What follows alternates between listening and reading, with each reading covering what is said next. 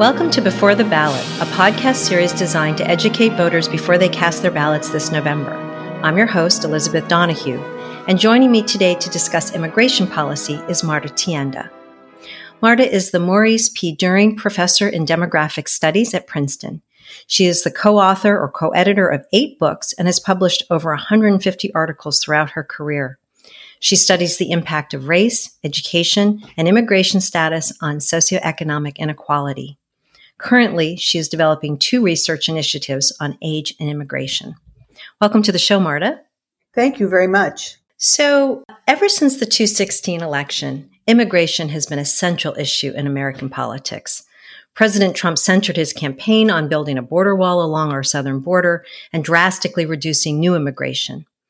In light of recent events, it appears that immigration will continue to serve as a foundational role in the 2020 election. Looking back over the years, has immigration always played such a sizable role in national politics? Well, the answer is yes and no. But just focusing on the more recent period, it's quite hard to imagine that just 2 years before Donald Trump announced his candidacy, Congress was on the verge of passing a comprehensive bipartisan immigration bill that was crafted by the so-called Gang of 8. This was 4 Democratic senators and 4 Republican senators. The legislation was actually passed by a 2/3 majority in the Senate, but it was blocked by the House. The Speaker, Boehner at the time, refused to bring the bill to House vote, and that was that. It's really quite unfortunate because it would have addressed many of the issues that are quite salient today. We wouldn't have had a border wall, the security would have been addressed, and the status of dreamers, that is, the children brought to the U.S. by unauthorized parents, would have obviated the need for an executive order that President Obama put forth, and that's become another issue, a very sensitive one. So in sum, I think Trump converted immigration to a major, powerful wedge issue since the day he announced his candidacy. And he made and continues to make immigration a rallying cry for all sorts of problems, because it was then that he introduced the Great Wall along the southern border that Mexico allegedly would pay for. In fact, at the time that he made the announcement about the need for this wall, the great, big, beautiful wall, net immigration was already 0. And that's a level that was reached in 2008-9, and it was associated with the Great Recession. And it has been maintained at net 0 ever since that time. So that was the start of many false narratives that his administration would assert as fact. And that has continued to the present day. He puts it aside when another major issue comes to the fore, and then he brings it up whenever it's convenient. You mentioned that that's how it's looked in recent years, but you seem to allude that historically immigration has been a foundational issue in prior elections. Could you elaborate on that? Not since the late 19th and 20th century was immigration such a contentious political issue for Congress and the nation.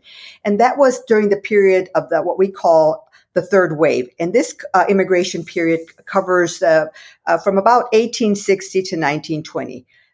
That period is important because if we think about the context, that was where we're about to have the Civil War, slavery, and racial divides were important. And the eugenics movement gained momentum during the 1880s.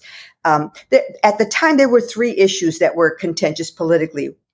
One was the size of the flow. The second was a shift in the countries of origin or the composition of the flow away from Western and Northern Europe to Eastern and Southern Europe.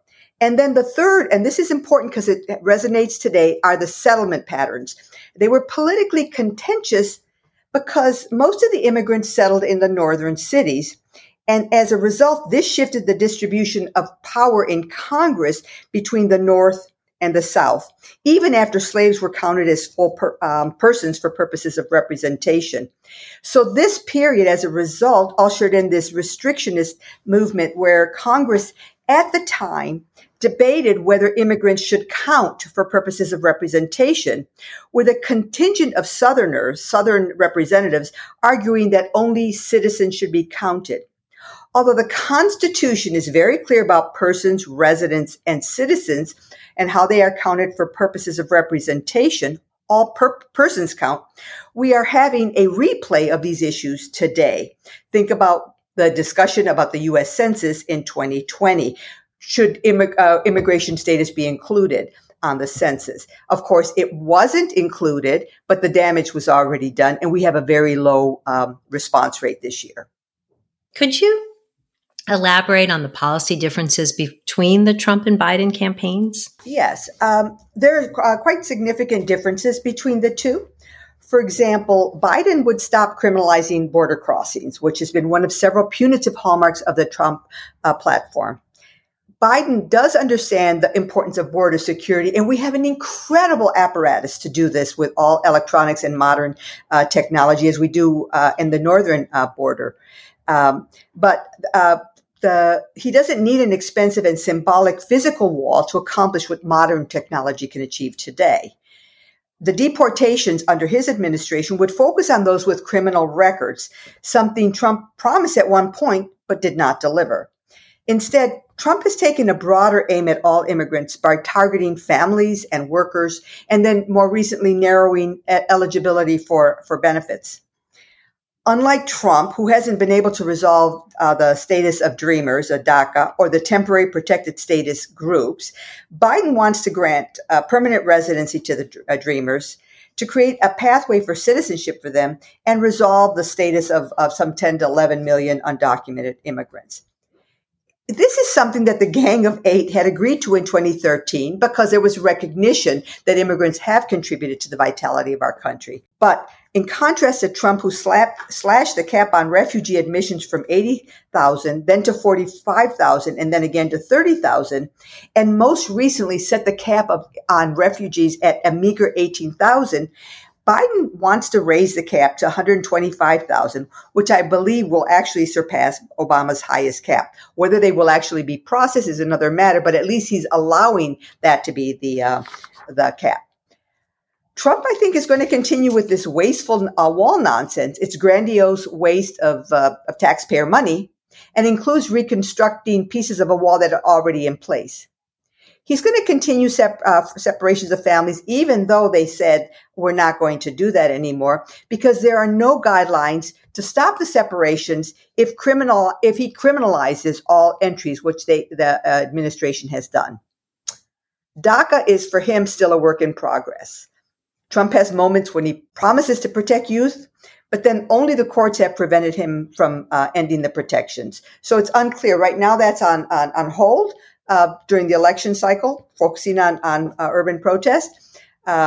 It's not clear how Biden would deal with work visas, but he would probably end the diversity visas and some categories of family sponsorship, such as siblings or adult children of legal permanent residents. This is something that I have written about that was also supported by the Gang of Eight.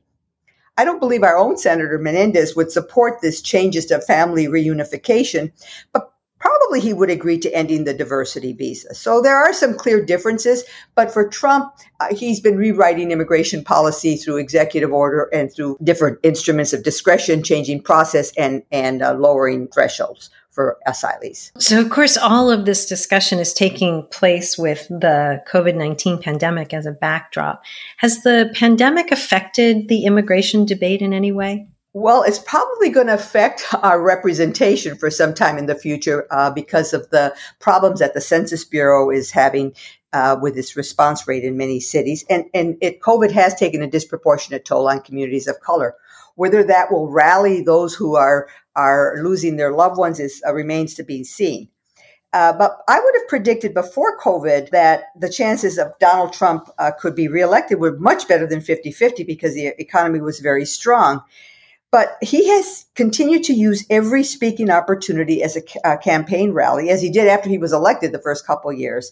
But that pesky virus refuses to disappear as he predicted. And he stopped the briefings because he kept getting himself tangled. But that has undermined the prospects of in-person rallies, which is one of his favorite activities and where he really does mobilize the base. And with news coverage, it makes it seem even bigger than it has. He has grown his ranks of detractors due to the virus, and more recently has caused some Republican governors to challenge his leadership. I wouldn't say that the Texas Governor Abbott challenged his leadership, but he did go on reversal and pause the reopenings after the cases spiked. And as several reports have shown, COVID's impact has been especially harsh on communities of color. Will that have an impact, and what will that impact be? I think remains to be seen. It's currently unclear how the unrest over police brutality will play out because he's using it as a rallying cry again to mobilize support. But the protests are linked with COVID to some extent because on some of the news briefings, one of the senators, Jordan, was asking him, trying to get Mr. Fauci to assert that the protests were the reasons for the spikes when in fact they were outdoors and people were wearing masks. So it was very difficult, but they're trying to establish connections wherever they can. For Biden, I think the pandemic is an opportunity for him to put the health policy back on center stage. And reviving the principles of affordable care. That was left off of the platforms and at the convention, the Republican convention. COVID has laid bare the need to craft healthcare policies that are both inclusive and affordable, and the Trump administration has not done that.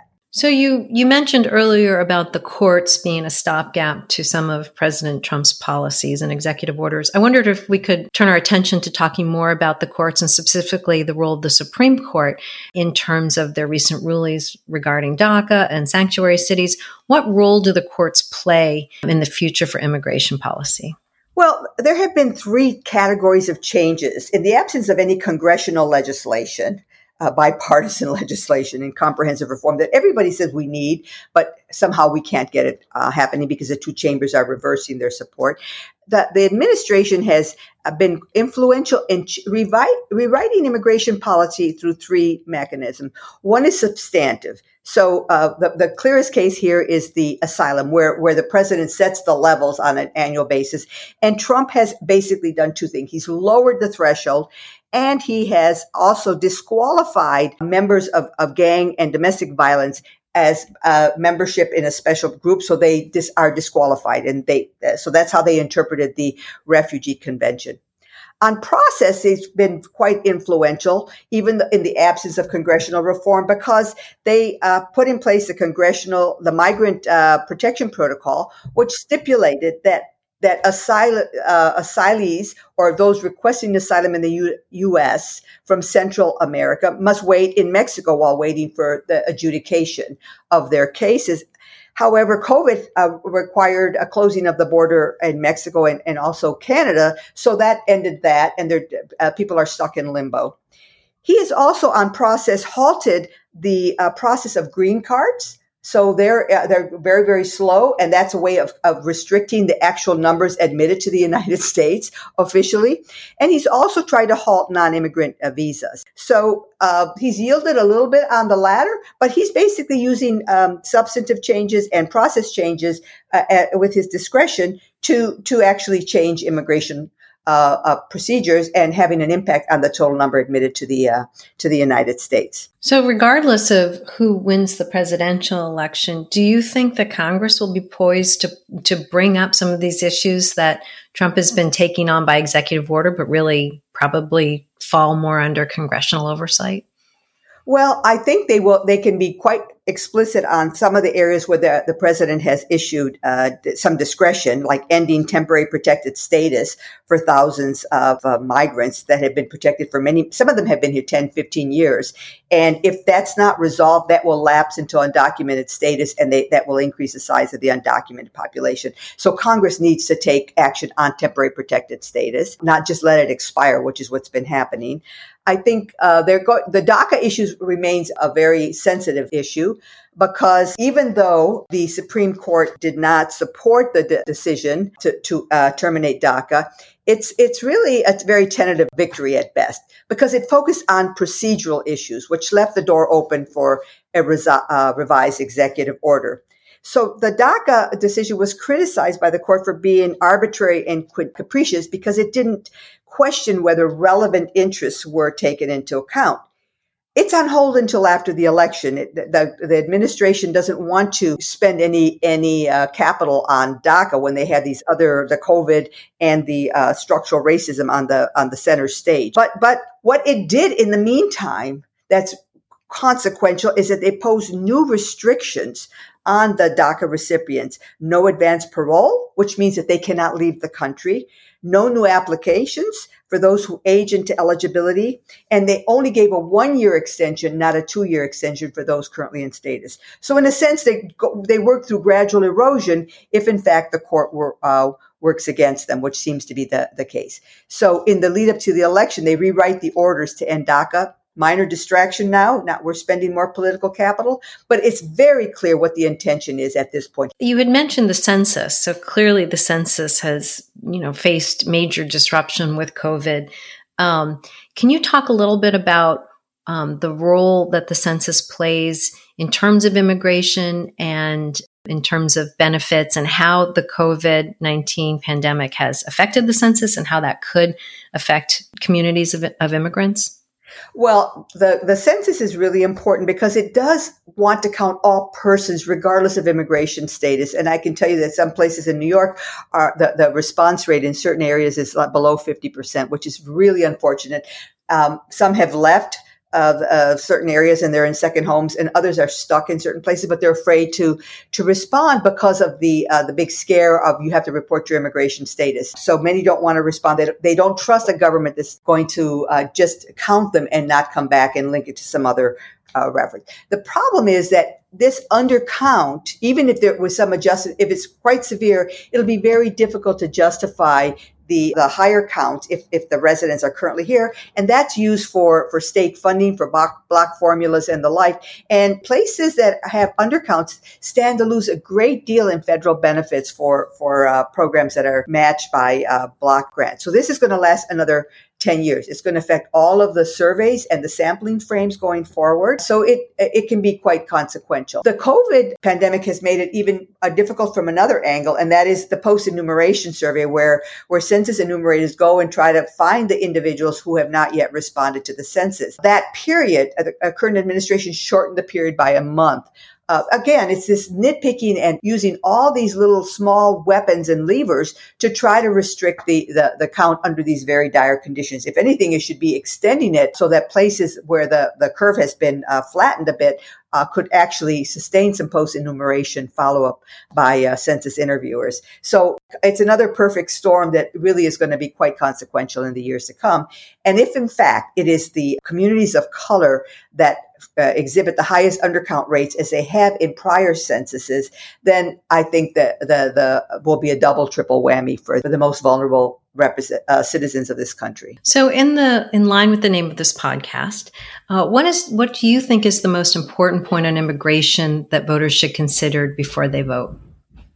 Well, most citizens are not aware that immigration policy has three components, and this is true across the world. There's a humanitarian component, which is the asylum request, the refugee protocol. We need to honor our commitments. We are shamefully neglecting that, and it really does affect our place in the world. The second pillar is employment. We do have a responsibility to align it with our current labor needs, not the needs that were established in 1965 or the 1990 revisions that have been very incremental. So there's a major realignment that's needed. And the third is family reunification. I think that we are one of the countries that have the largest share of our admissions governed by family reunification. 2/3 of legally admitted immigrants are relatives of current citizens or or legal residents. That's in contrast to Canada or Australia, where it's just the reverse, where only about 1/3 or a quarter are family members. So those three criteria have to be realigned again. But the only winning strategy on immigration is comprehensive reform along the lines proposed by the Bipartisan Gang of Eight in 2013. And it addressed all three of these issues. And had that bill been allowed to come before the House, we would not be having this discussion today. We might be having other discussions about DACA recipients, but we wouldn't be having this discussion. Well, it's certainly going to be an interesting fall as a lot of these issues are played out both in the press and in the debate. So I really appreciate you taking time to talk with us today, and thanks for being here. Thank you. Go to vote.gov to register to vote in this year's election. You've been listening to Before the Ballot. This show is produced by me, Henry Barrett, with the assistance of Rose Huber. This podcast is intended to be informational only. It does not reflect nor represent the views of Princeton University or the Princeton School of Public and International Affairs.